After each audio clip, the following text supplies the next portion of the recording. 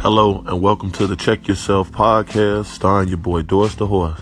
For a lot of people, this will be the first time listening to the show, even though we were on a different platform before. Big shout outs to Jessica, Brody, Gabe, and Dean, the whole team over there for the opportunity, and I'm crossing my fingers that we can work again in the near future.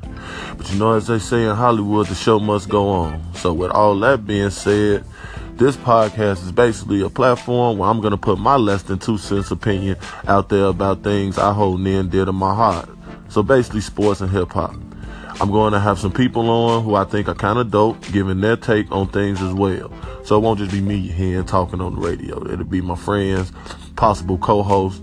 Maybe I can get the old crew in there if they're not too busy. It's an open forum, so please, if you have any comments or feedback, reach out to us at checkyourselfshow@gmail.com, or you can just troll us on the IG at checkyourselfshow, all one word, with the correct spelling and the grammar. Well, not the correct grammar, because we don't have no space. So to kick it off, we will have some NFL playoff predictions. We're going to start with the King of the Hill, both at the AFC and the NFC. In the AFC, both the Steelers and the Pats get the first round bye. I honestly don't see nobody beating the Patriots. That's just my personal opinion, my less than 2 cents opinion. That system that Billy Belichick and Brady got going on over there is not going to be that easy to take those guys out. With that being said, they did just lose. Well, if you... I know all the Steelers fans say they lost. They actually won that game, but I just don't see them losing. If you didn't catch the game that I'm talking about, last Sunday, the Steelers had a mountain comeback, could have scored the game with a pass thrown to tight end Jesse James, but he didn't control the catch all the way through. By rule, the call was overturned, incomplete pass. Big Ben and them could have kicked the field goal, but they tried to go for it, and he threw an interception and ended the game. So, yeah, shaky call. Steelers still could have kicked the field goal and tied it, took it into OT, but that's not Steelers fashion. So I hope the Steelers get over it, stop crying. Sorry, Lauren and Dean, but you got to maintain that ball all the way through. You guys know what's going on.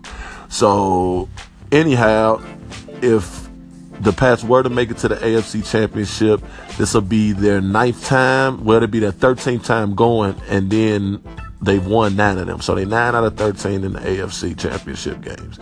Hence, I say I don't see nobody beating them. Although I do carry a small yellow towel in my back pocket. So if the Steelers were to emerge victorious with their 9th AFC Championship game win on the quest to 7 total Super Bowls, I wouldn't be upset. AB's not 100%, so we'll just cross our fingers. And we better hope that Jacksonville doesn't come in and try and make a statement with their 10-4 and Fournette out there running like a AP in his prime. Maybe Brody is going to talk to the football gods and see if he can get his Ravens to sneak in the back door, but then they'll eventually get kicked out. I don't really see them making it in. It's probably not looking too good, so Wacko Flacco will probably be watching that from the sidelines. As far as the NFC is concerned, first off, shout out my Bears, even though it was a little rough year. We did beat some good teams. You know, we sitting at a 4-10, but we did take out some quality teams. We took out the Steelers. We took out them Panthers. Took out the Bengals. We should have took out them 49ers. I think Robbie Gould did that shit on purpose, but excuse my French. I've given a lot of money to B-Lo during this season, so a big shout out to him too, because he bets me, goes against my Bears, so he's a hater.